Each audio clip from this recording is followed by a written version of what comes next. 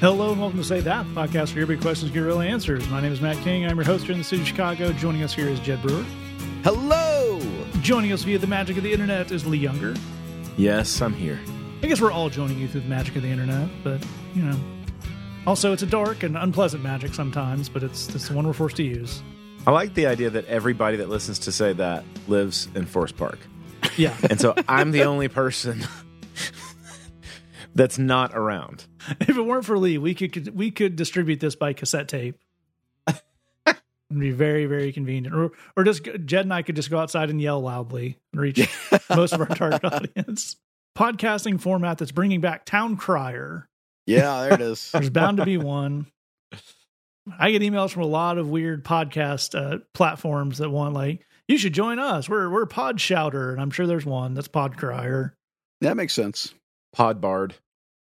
Yeah, that's very good. That's very good. You have to use a mic you can use wearing one of those big neck ruffles. Well, we've got a great show lined up. We got some of your fantastic questions, but first, we must start with a serious church emergency here. Oh wow! And luckily, sometimes when we start with when I say serious, I mean in terms of magnitude, not in terms of content, because this one was actually fairly lighthearted, but oh boy. This was just came across my social media feed, but it happened a little while ago. A gentleman named Carlos Happy NPO on Twitter put out a call. Worst church service attended. Go. We put that out on the internet, and there's, as you'd expect, a lot of boring, a lot of wacky, a lot of crazy, a lot of, insane bulletins, and the pastor said something bananas. There's someone who has just responded, Mark Driscoll's church, which I enjoy a lot. That's fair. There's anti-vax and mask stuff, all bananas. But there was one that really jumped out to us and fired both our creative side and the side of us that just has a lot of questions. And it's this one from Twitter user Cameron L. Bishop. His answer is, that time at camp, they announced to us our youth pastor had died in a car wreck on the way to camp. And then while we were crying, he started speaking from the rafters he was hiding in about what hell was like. Dude. What? Unreal. Oh, no. Wait, why was the youth pastor in hell? That's one of the big questions. Indeed? Like that's, you're creating a weird Aren't you the guy fiction. that's selling us the Jesus stuff? I love that he's hiding in the rafters. Like the three of us, and if you haven't, we've done enough technical kind of stuff in places. If you have a wireless mic, you can just stand right backstage. You don't have to actually be crawling through the rafters to make the effect work. He was committed to the bit, Matthew. The sound's coming out of the same speakers. I was going to say, both Matt and I have witnessed the skit Howdy Buckaroo enough times to know you can just stand right off stage. Yeah, you with don't a actually have to be behind the guy. That's the point of amplification systems. The sound is all coming from a central source.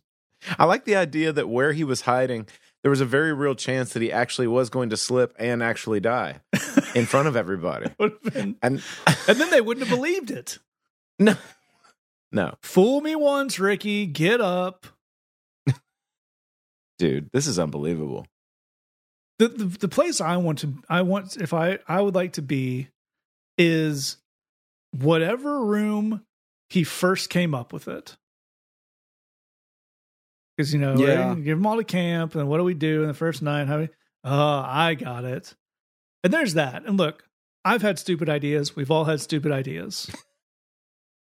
It's the fact that I'm presuming, just if we were to camp situation that's large enough to be what we're used to, the youth pastor isn't in charge of the whole camp. So we had to run this by an associate pastor, a camp manager, somebody. He had to get the mic. He had to get the tech team. He had to get the other leaders to somebody's got to make the announcement. And if anybody asks, where's Pastor Ricky? You can't answer him. I thought he was here.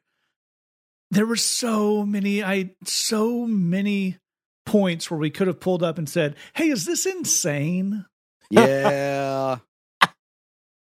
Hey, is this going to cause a lot of therapy bills? Is this intentionally traumatizing people in the hopes that they will be more open to our religion? Well, I'm no expert, but my understanding is that one of the key rules of a lot of comedy and of theater, and this is, I guess, sort of that, is never go for the obvious. And so, why hell? Why not? We could do heaven. That could be interesting. But why not purgatory? I mean, make the kids think about it for a second. That would at least be because I mean, it's going to take you through the whole range of emotions, which is what good theater is meant to do. First, there's relief. Pastor Ricky isn't gone from us. That's thing number one. But then there's kind of, is he in a better place? Not exactly. It's hard to say. I don't know if I want to be in purgatory or not. Maybe I need to think about, I don't need to make immediate changes because, I mean, it's not that dire apparently, but I should think about changes in the long term. Now we're having a dialogue. Why not? Why isn't Pastor Ricky in purgatory? Wow. Maybe it just didn't give him enough material. He speaks from the rafters and Pastor Ricky speaks to us from beyond the veil. What's it like, Pastor Ricky? It's fine. That's okay. I feel like I'm being purged of my sins, but not in an aggressive way. It's not that bad. It's fine. We'll get there. Ever been the waiting in the line in the DMV? Well, you haven't because you're children. You've never been to the DMV, but it's not great. You've all seen that Sing movie where the sloths are really slow. It's kind of like that. Just everything's like that.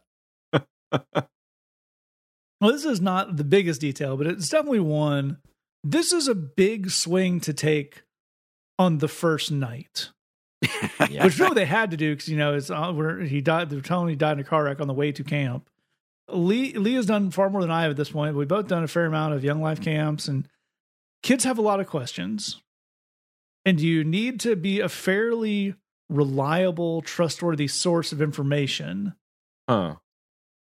So, what was running the rest of the weekend like is my question. Look, we all know that there's some smart aleck kid who had just great lines that he was giving Pastor Ricky the whole weekend.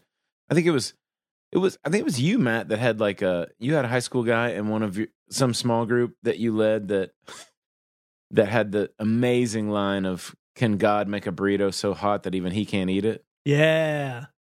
Now that is a philosopher for our current age. But what I'm saying is, a kid like that with that kind of mind and that kind of wit was at this camp. And yes, there were a lot of people that were traumatized and they were crying, and it's horrible. It's definitely borderline spiritual abuse if it's not just straight up spiritual abuse, the whole thing. But I want to hang out with that witty kid for the rest of the weekend and just see what stuff he could come up with. Yeah, because, Pastor Ricky's got to get up at breakfast and be like, all right, guys, we're doing the ropes course at 11. Yeah, sure we are. You were in hell. We're going back to play basketball. Yeah. Screw you, Ricky. Yeah. The other part, and this is maybe the biggest risk in the whole thing, other than, again, traumatizing people totally necessarily, and really putting you in a very untrustworthy position where you've shown yourself that you're interested in emotionally manipulating them rather than caring for them or giving them trustworthy information. So none of that's great. But you also, and this goes back to the hell thing, I'm Pastor Ricky and I'm in hell. There's a beat there where somebody possibly goes, yeah, that makes sense. And now we have a whole different weekend ahead. Yeah. We got to figure out why they said that. Or just somebody goes, I knew it. Or, and this is they're supposed to be, crying and wailing, gnashing of teeth. Is we're trying to tell you all that Pastor Ricky has died. Silence. Yeah. Silence. Cough. Oh, no. Well, anyway. That is, you don't want someone to raise their hand and be like, okay, but seriously, what time do we have to go to bed? Is there pizza? I said, is there pizza? Did Pastor Ricky have the pizza in his car?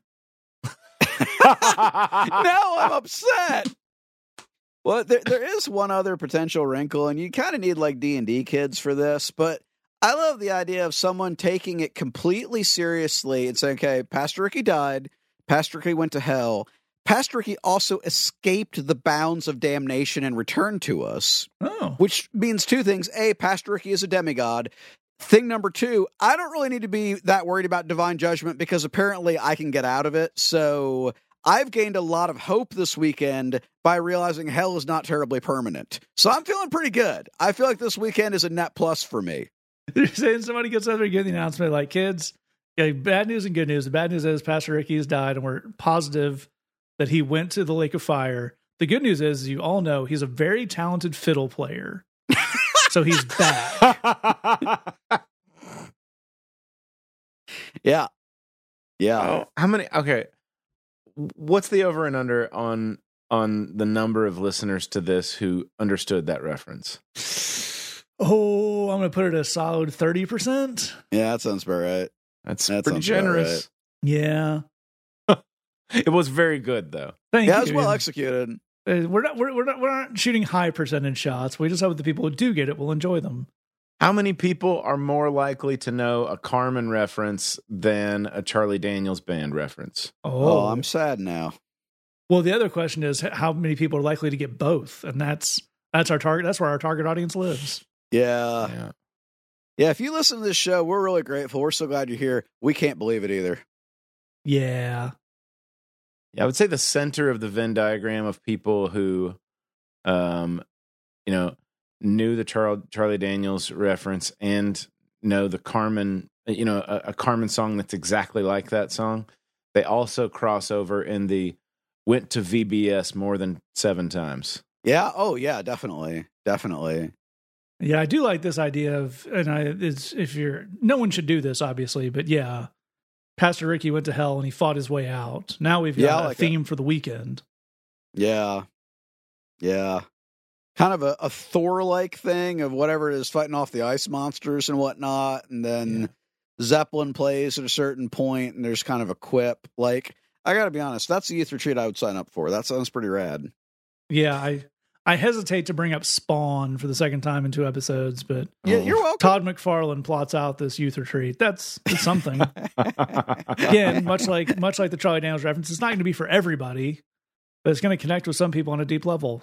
It's going to be a weird weekend, y'all. How great is our Spawn?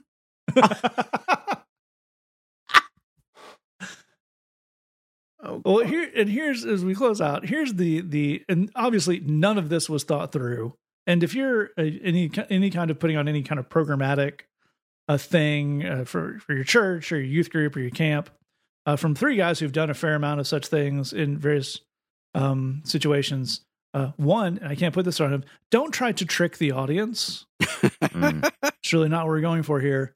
But here's a sense for you, let's be honest, probably white male, come up with this to be aware of, which is when you think, this is going to be great. Yeah, my elaborate plot is going to have a huge payoff. To Lee's earlier point, you would get so much more authentic connection and movement done in your work if you just said, hey, I'm Pastor Ricky and there's pizza, so let's hang out. No doubt. Also, now at this church, for as long as these kids go there, which probably won't be long, any announcement of tragedy is going to just have this weird, we're sorry to announce that head pastor Charles has been diagnosed with renal failure. Where is he? Just any announcement of someone sick is just going to be the entire youth group looking to the ceiling to see if they're scampering through the rafters. Yeah. Like the Phantom of the Youth Retreat. Wow. That's good. That's another. Dude. If Pastor Ricky had come out with the half face mask, belting about his horrible descent into damnation, again, you're going to get some kids, not all. That's right.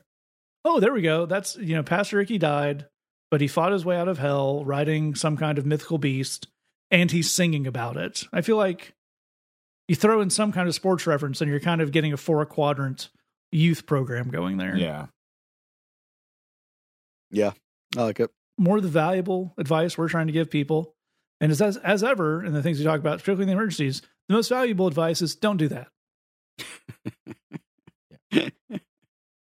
It's great to have a thought of, and sometimes it's yes. Sometimes, you do an example or a song or a little drama. It's very valuable.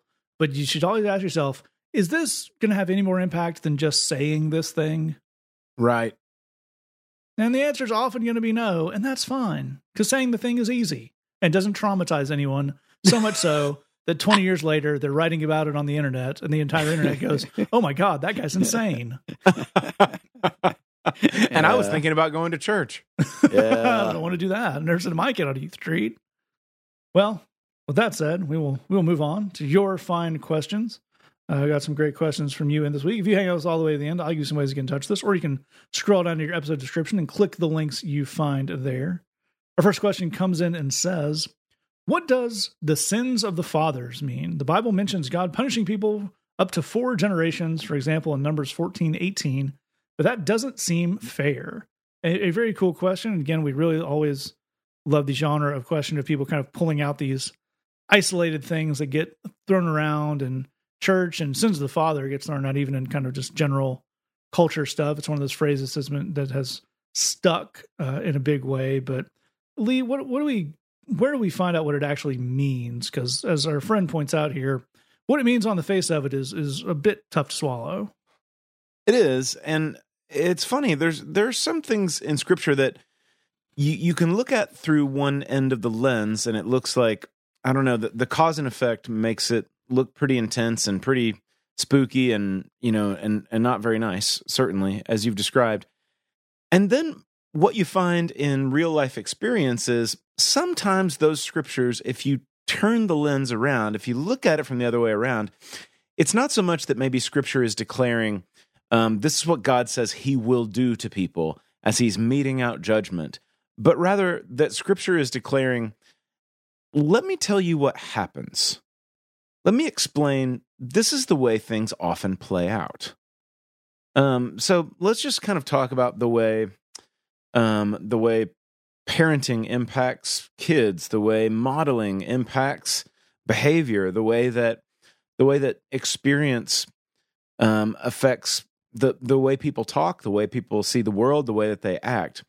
What I'm basically saying is, in my experience as a pastor for, now 20 years, one of the things that I've seen over and over and over again is that Scripture that you're bringing out, it's kind of declaring to us, this is a pattern that happens in the world, which is you got somebody that's on some weird behavior or some weird attitude or whatever, and they bring kids into that situation, and this is the culture of the family, and this is what they model, and this is what they teach, and this is what they prize and that they talk about, and these are the phrases that this kid grows up with, and it's the only kind of, they haven't, it's like they grow up in certain kind of versions of unhealth, and they've heard it preached, they've seen it modeled, and they wind up going into a similar thing when they have a family.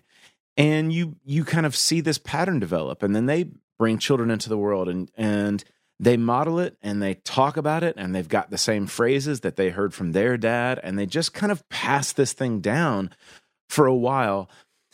And then what you find is that somebody reaches a pivot point where they say, that's enough. I don't want to do this. I want to see something else. I want to live something else.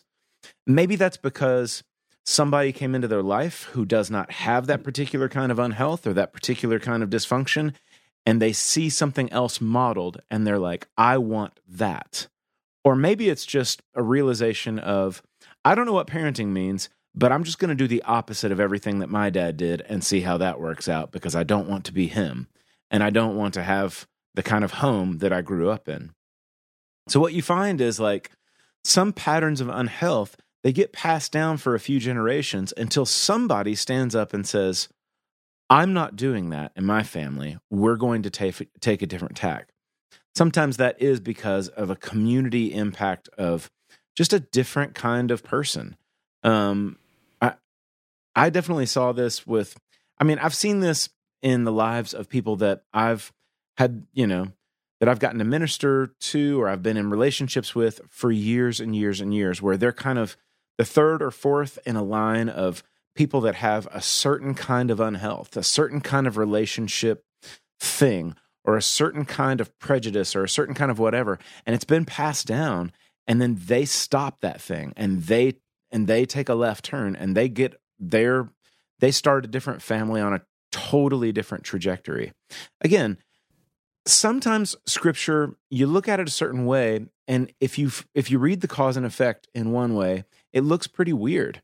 And then if you look at the way the world works and the way families work and the way family culture works and the way homes work and the way people change, you can see that maybe all along the Scripture was telling us this is kind of the way things go. This is kind of the way the patterns of unhealth go until somebody stands up and breaks it. And maybe I think that one of the things that God is saying in this Scripture is, I will definitely be a part of being a part of that new trajectory, that new culture, and I'm going to make sure it sticks. And I'm going to make sure we're going to set up something totally different. A fantastic place to start that off. And Jed, where would we take it from there?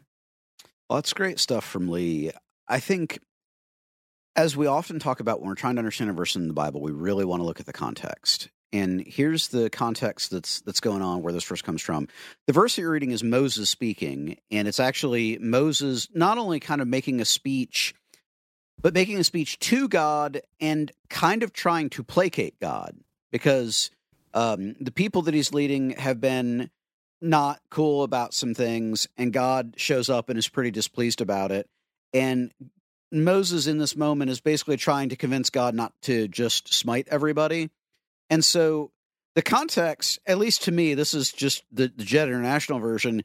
You ever, like, if you had like a job and your boss kind of got frustrated, and there's kind of part of like, aren't you looking great today? And I love what you've done with your hair, and my, what a great outfit you've got on. And it looks like you've lost weight. Anyway, let's not fire anyone.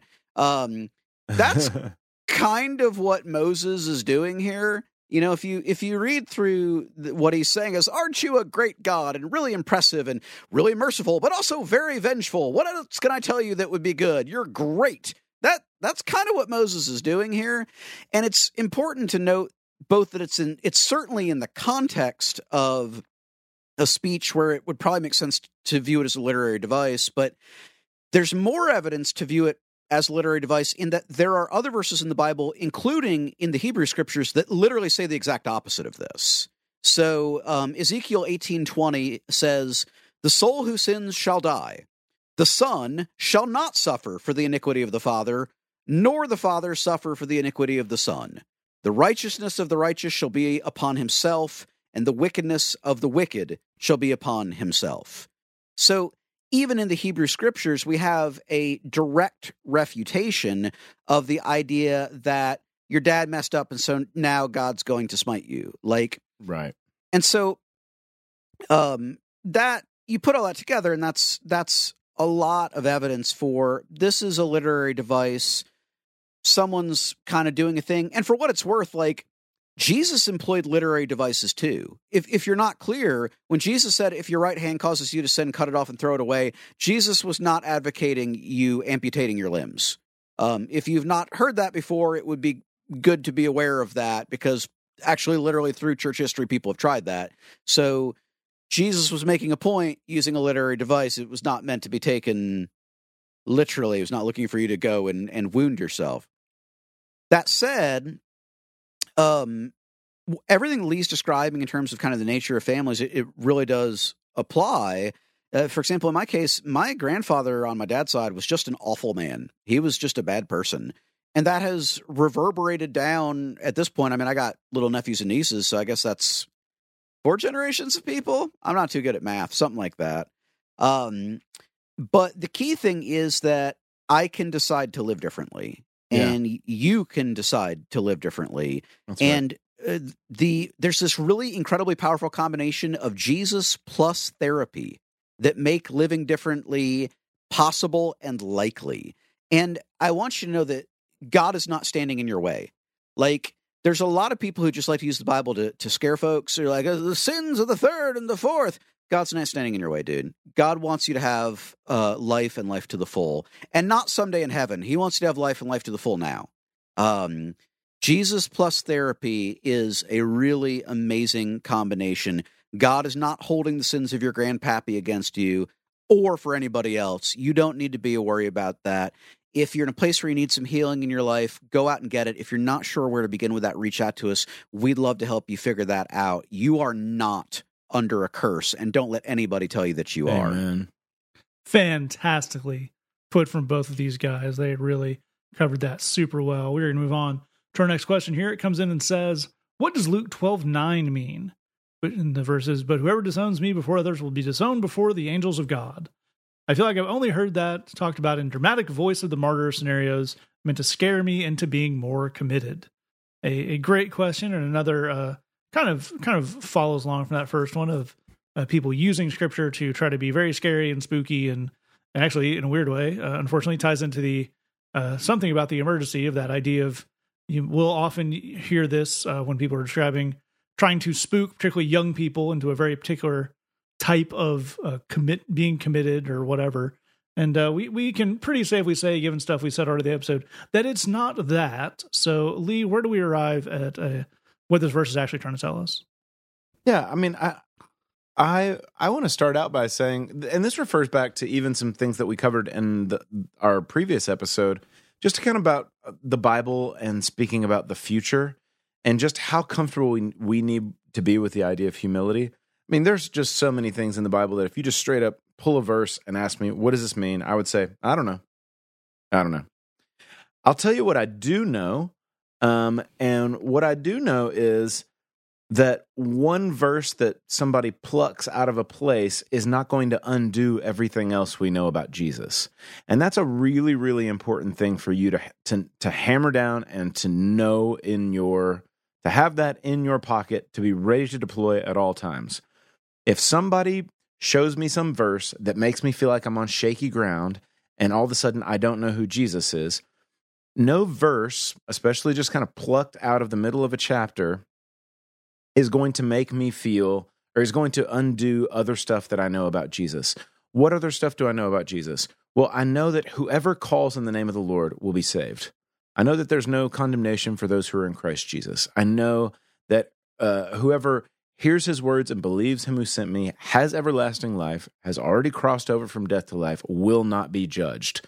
That's just a few things that we know about Jesus that not some other random verse pulled out cannot undo the mountain of witness and testimony that from the scriptures that says Jesus has done everything necessary to take care of you so that you're not in trouble, so that you are not in trouble with God, you're not in trouble with Jesus, you're not awaiting some awful, scary time of judgment. It's funny. I mean, the Gospel of Luke. Our question writer's quoting the Gospel of Luke, right, Matt? Yeah, I believe so. Okay, Gospel of Luke. And I don't know if you've ever done this before, dear listener, but especially thanks to technology of like audiobooks and there are apps where you can pull up a scripture and you can just listen to somebody read it. And if you commute to work, or you have the kind of job where you've got certain tasks that you can do and you can listen to something that's unrelated to those tasks while you do them, or just like chores around the house or something like that, you could actually take in the Gospel of Luke in not a lot of time. It's not as short as some of the, the letters of the Apostle Paul or something like that in the New Testament, but you could listen to the Gospel of Luke in one sitting easily, depending on what your kind of daily schedule is. And one of the things that you would find if you did that is that the Gospel of Luke, it cares about there's stuff that Jesus cares about a lot in the Gospel of Luke that Christians do not talk about at all. And one of them in particular is, do not get super enamored with possessions and having a lot of money, and make sure that you take care of people who do not have a lot of money, and do not bring Jesus into quarrels about who gets the money, because a man's life does not consist of his possessions. That is also in Luke chapter 12.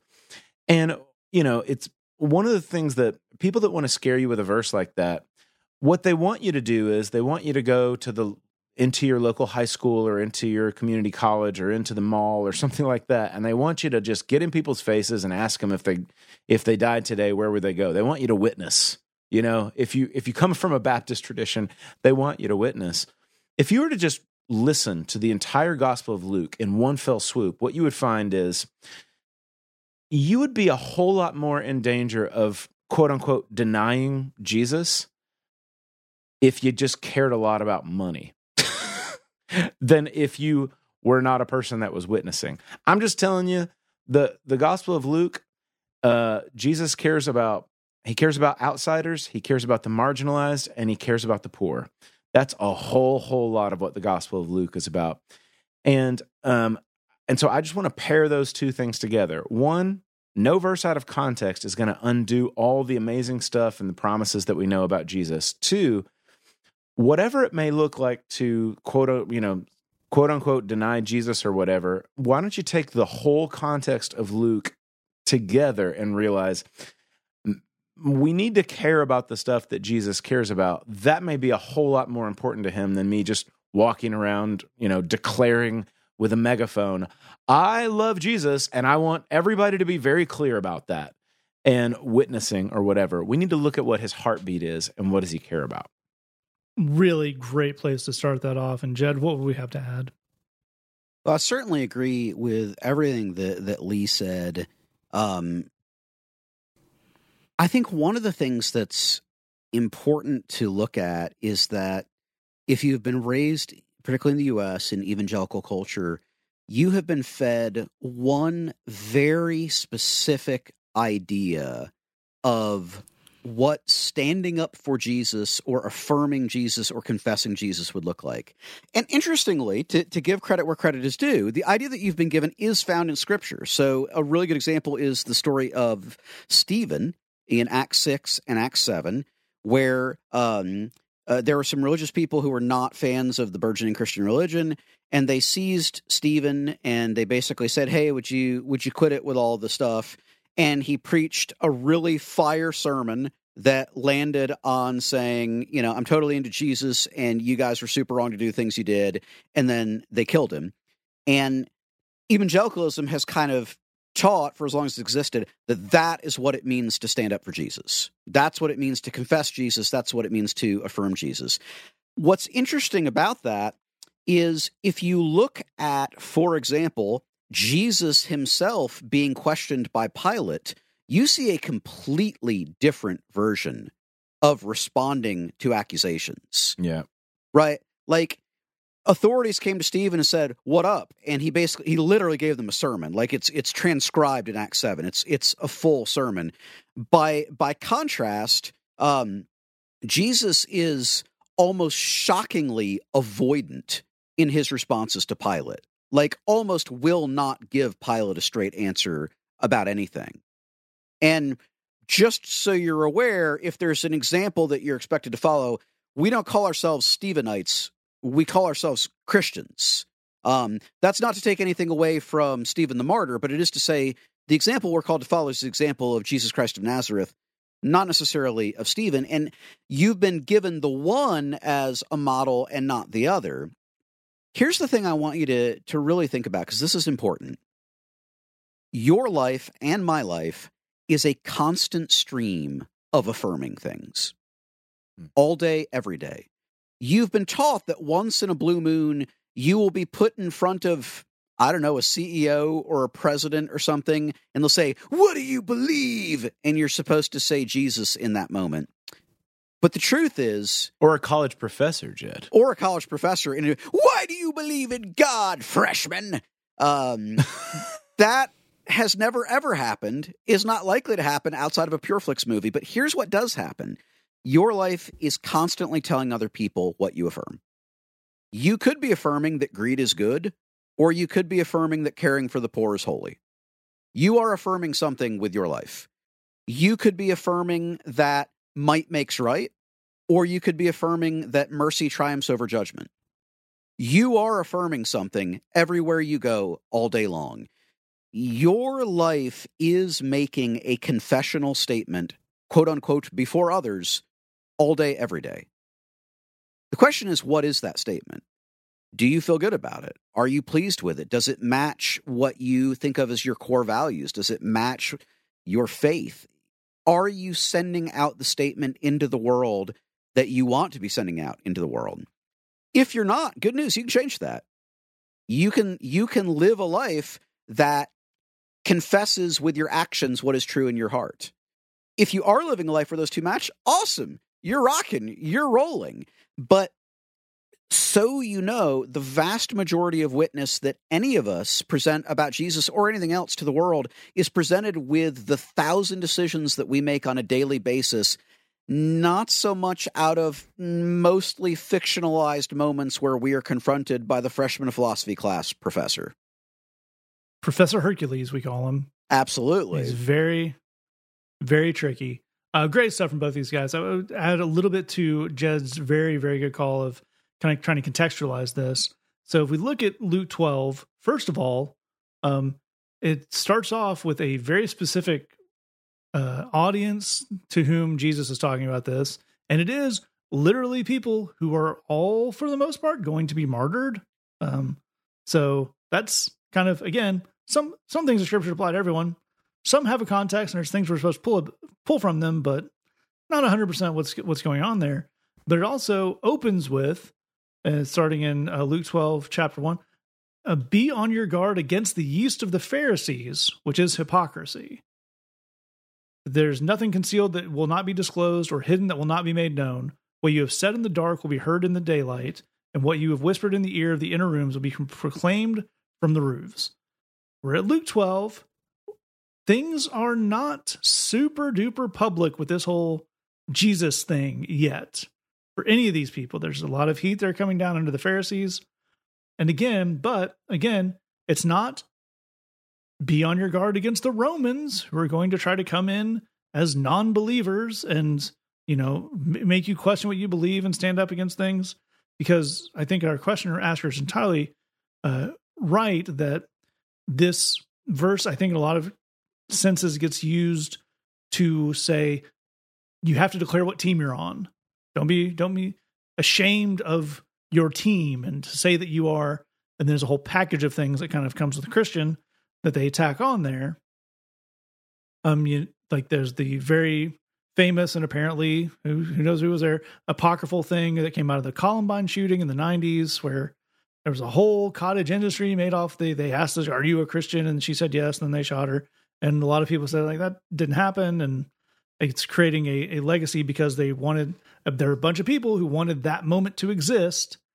And even so, if that happened exactly the way they said that it did, isn't it kind of weird and perverse to crunch down that young woman's entire life to that moment? Is that the most Christian she was ever being? I'm sure she was a kind person who helped people and, sought forgiveness from God and prayed in earnest and, tried to do charitable things. And what is getting shot the most Christian thing one can do? That's a very, very odd conception of the world. But then again, it goes on, and this is the end of this kind of chunk. And obviously we know, but it's a good reminder that the scriptures were not written with chapter and verse headings. It was all added later on, but this is the end of this story before Jesus goes into a parable. And verse 11 says, when you are brought before synagogues, rulers and authorities, do not worry about how you will defend yourselves or about what you will say, for the Holy Spirit will teach you at that time what you should say. And it's very interesting. There's the bit in here that you've probably heard about. Are not 5 sparrows sold for 2 pennies, yet none of them are forgotten by God? Indeed, the very hairs of all your head are all numbered. Don't be afraid. You're worth more than many sparrows. What I'm reading in this in this kind of chapter as we go through it is Jesus saying, to Jed's point, you don't have to be scared, but also you don't have to think of a way to lie your way out of this situation when you're hauled before these religious leaders who say, do you believe, were you with this guy or not? Don't be afraid. Don't try to come up with your own thing. But the very interesting thing is we have an example of somebody who doesn't follow this advice, that being Peter, who tries to come up with a split the difference, and just ends up lying and saying, nope, didn't know him, cussing out a young girl. And Jesus doesn't send him to hell. Yeah. Doesn't cast him into outer darkness. He literally founded the church. He welcomes him back in a private conversation that literally is not recorded in scripture and no one else but Jesus and him heard, and reinstates him to be the foundation of the church. So I think that tells us we can relax if we feel like we're not doing great on this in some way. Denying having ever met Jesus as he was dying did not result in Peter being cast away from his presence. I think if someone's like, "Do you go to church?" and you're like, "Oh, yeah, it's cool. Let's talk about something else." I don't think you're going to go to hell because you do that in the lunchroom, a conversation you don't want to have. So, as ever, a big part of the answer is we can all relax. And as we do that, let's move on to our final question here. It comes in and says, "How do I deal with setbacks? When I start something new, I'm very excited, but when I hit a problem, it can really take the wind out of me." And I think this is a very cool question, something that can certainly apply to so many areas of life. I think it has a lot of applications in spiritual stuff. We get fired up about a new thing, but also just kind of work stuff and habit stuff, and a lot of cool applications for some advice on this. And Lee, where would we start off? I do want to answer the question.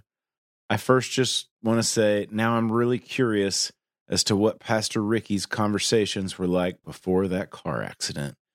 Who did he deny knowing Jesus to, that he was sent immediately to hell? At next year's youth retreat, Pastor Ricky's car accident, the prequel. I have a theory. I just want to put it out there. So please consider this scene: daytime, automobile, interior. Pastor Ricky is in the passenger seat next to his cool friend from high school who's not a believer. And his cool friend's like, "Why don't you put on some tunes for us, Rick?" And Ricky's like, "I've got something you'll really like." And he puts on the latest hit from Skillet. And they start bopping along. And then his buddy's like, "Wow, this isn't too bad. Wait a second. This isn't one of those Christian bands, is it?" Dun, dun. Single drop of sweat rolls down Ricky's forehead. Maybe? And then it was too late for Pastor Ricky. He was damned. The Temptation of Ricky. There it is. There it is. Incredible. Well, Nikos Kazantzakis presents The Last Temptation of Ricky. That's fantastic, and I love that we got the trailer voice at the end of that. At the end of that scene setup. Let's talk about setbacks. I actually really love this question, and I'm glad you wrote it in, just because I think it's a thing that I really think everybody faces setbacks and challenges, and just, man, this thing went sideways, and I was really hoping and planning around that we were going to, this was all going to go a different way. I think it helps to think about new things where you experience setbacks, like training or learning anything else new. So let's take it for 1 minute out of the realm of kind of your spiritual life or what it says about your spiritual growth or anything like that. And just think about something like, if you decided you were going to join a gym and do some training classes for the first time, and you'd never really lifted weights before or done Zumba or any of those kinds of, yoga or anything like that, you would undoubtedly have moments in that were really fun and exciting and cool, and I'm learning some new stuff and I'm experiencing some gains. And then you would also have moments where the challenge sets in, or you have some part of this that you just can't master, you can't do because you're just not there yet. And that would be your experience if you were learning or trying anything new. Like if you were learning a new language. If you were learning a new language, you would have moments that felt like you were just soaring along. You're picking up vocabulary and you're doing conjugation and stuff like that. And then you find out, if you've ever tried to learn a language like Spanish, that there's this word haber, and haber is just so complicated in all of its conjugations and everything. And it's just this gigantic mountain that it feels like, I'm never going to figure this out. I'm never going to understand this. This is the way any kind of new thing that you're doing, you're going to face these kinds of setbacks and challenges. It doesn't mean that you can't do it. It doesn't mean that you weren't made to do it. It doesn't mean that you're not growing. It actually just means that this is a part of new things and growth, is that you hit bigger and bigger challenges that feel like I'm never going to get past this part of it. It actually is an indication that you are growing. It actually is an indication that you are expanding, you are getting better. If you decided out of nowhere, I'm going to learn an instrument, you would experience the same thing. At the very beginning, you would experience some very rewarding gains. And especially if you got a good practice schedule and stuff like that, you'd be growing and growing. And then you would face something that feels like, I am failing. That idea of failing in a challenge, that's just part of doing a new thing. When we can kind of take this out of the realm of our own kind of spiritual growth, I think it's an easier thing to think about and an easier thing to accept, the idea that I'm just training. I'm going to experience setbacks. It doesn't mean I wasn't made for this. It doesn't mean that I suck or anything like that. It means that I'm growing. Growing is going to include challenges and failures. And then it's how do you pick yourself up and respond to those things and realize this is a really cool phase of growing. It doesn't feel good. I don't like the experience, but I am growing, and this is just a piece of it. If we can change the channel of how that feels and get out of the realm of some of that spiritual language that makes us feel like a gigantic failure, I think it's going to be an easier thing to accept, to realize, no, I'm just training. I'm just experiencing something new, and I'm actually growing through this. A great place to start that off. And Jed, where would we take it from there? It's all great stuff. I just want to add in, and this is going to sound pretty unchristian, but hang with me. The most powerful thing, perhaps in life, and certainly in this situation, is where you set your expectations.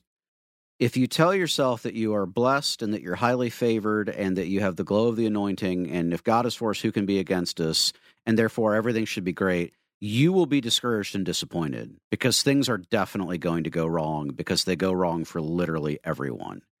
Yeah. If you tell yourself, I expect things to go wrong, and I'm going to make a plan for what to do when they go wrong, then you'll be great. Because I can't emphasize this part enough, things are going to go wrong. Whether you're learning a new hobby or moving to a new town or starting a new career, if you're attempting to do anything that involves growth, things are going to go wrong. That is an absolute guarantee. The question is, do you know how to roll with it, right? So there's the expectation piece. Like, if you don't expect things to go wrong and something goes wrong, it's going to feel like, am I cursed, or has God turned his back on me, or have I sinned, or whatever? But it's like, no, I mean, there's going to be something trying to go wrong most of the time. Then that helps a lot with that. And then we have to look at, do you have a plan? Do you have a way to deal with this? The following is a little bit of a silly example, but I like to cook. I'm okay at it. Not everything that I make works out terribly well. So I keep a frozen pizza on hand, because the good news is I'm only ever like 10 minutes away from something edible. That's right. If whatever it is, my duck l'orange really takes a serious nosedive, I mean, like, a Tombstone pizza is maybe not as good as a duck l'orange, but it's a lot better than a ruined duck l'orange, so it's all to the good. But, like, if I tell myself, no, I'm the next Julia Child, and I'm anointed, and I'm called, and therefore every dish that I make, like, no culinary weapon formed against me can prosper, so all of my food is going to be perfect, and I don't have a frozen pizza on standby, man, I'm going to be awfully disappointed when it doesn't work out. And believe me, there's going to be moments where it does not work out. So, Jesus talked a lot about using kind of very commonplace worldly examples of wisdom, including talking about like builders, like, smart builders and foolish builders. Guys who build stuff always have a backup plan. They always have extra parts.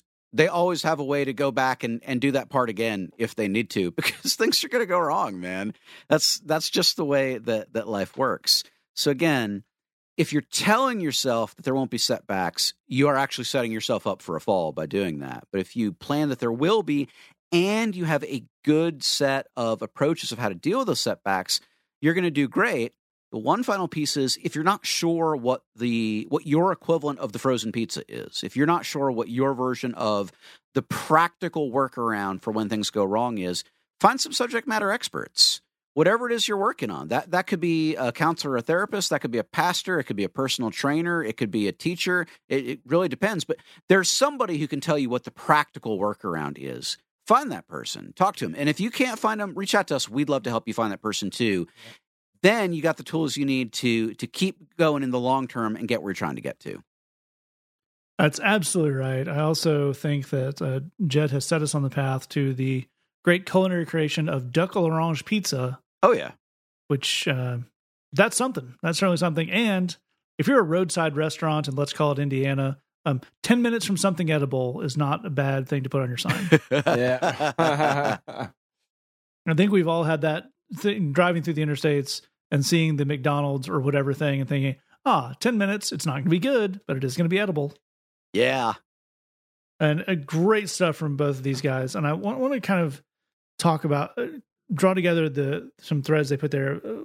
Jed's idea of having a plan, and Lee bringing up kind of taking this out of some personal stuff and not what it says about you. There's these things happen to everybody. It's that great. I think it's Mike Tyson quote, everyone's got a plan until they get punched in the mouth. And here's the thing about your idea about kind of everybody hits setbacks, right? It is still going to be shocking to your system when you hit a setback. Yeah. Because most people, I know I do this, whenever you start a new thing, there's a significant part of your brain that thinks, maybe I'll be the person that none of the bad things happen to. I'm starting to learn this instrument. Maybe I'll be the one who never hits a plateau where they practice, or I'm starting to work out. I'll be the person who never pulls their hamstring and has to take 2 months off and loses all their gains. I'm starting this new job. I'll be the one person who never misses a call when they need a meeting. Whatever it is, you think it happens to everybody, but I'm not everybody. I'm the chosen one. Exactly right. We all have our Luke Skywalker, Harry Potter theory and then there'll be that horrible moment when you realize, oh no, I am everybody. It happened to me just like it happened to all of them. And where the plan comes in is having a strategy for what to do with that. Because you need to have a strategy or some experience with the moment of, oh yeah, I guess I was really hoping to not have to do that, but now I have to go through the emotional experience of I am actually going to have to deal with this thing that everyone deals with. And it's going to suck. It's going to be a bummer. It's going to be a crushed hope that you were going to skate through without having to do that part, which is fantastic. It would have been great, just not going to happen. So we do need that moment where we can start losing that little bit of ego that said, I'm going to be the chosen one, and access all these things we know now that this happens to everyone, that there's ways around it. There are probably people this has happened to before that we can seek out some kind of advice and guidance from. There's a whole host of things, but you do have to push through that moment of, oh crap, I'm down here with the rest of you. This is how this is going to be. And here's the thing. It's going to sound like weirdly contradictory advice given what I just acknowledged. Everybody makes it through for the most part. People miss the call or, screw up the thing at work. Not everybody gets fired. People, have to take some rest from their workout, or, people hit a plateau or whatever it is, whatever spiritual thing. There's nothing new under the sun in that sense. So there is probably our people have gotten over it. If you can have that moment of, okay, I'm just like everybody else and I have problems and issues, then you can be just like everybody else who gets over them and get over them. Yep. And that is a beautiful, beautiful place to be. Yeah. Okay. If you have a question for us, say that podcast at gmail.com, thebridgechicago.tumblr.com. I'm going to tell you the song this week. This is from our friends Pete and Tasha Lawson. This is a very fun version of Come Thou Fount. Tell you that. Thanks for listening. Just remember, we love you. God loves you. Nothing you can do about it. Come thou fount of every blessing, to my heart to sing thy grace. Streams of mercy never ceasing, call for songs of loudest praise. Teach me some melodious sonnet sung by flames.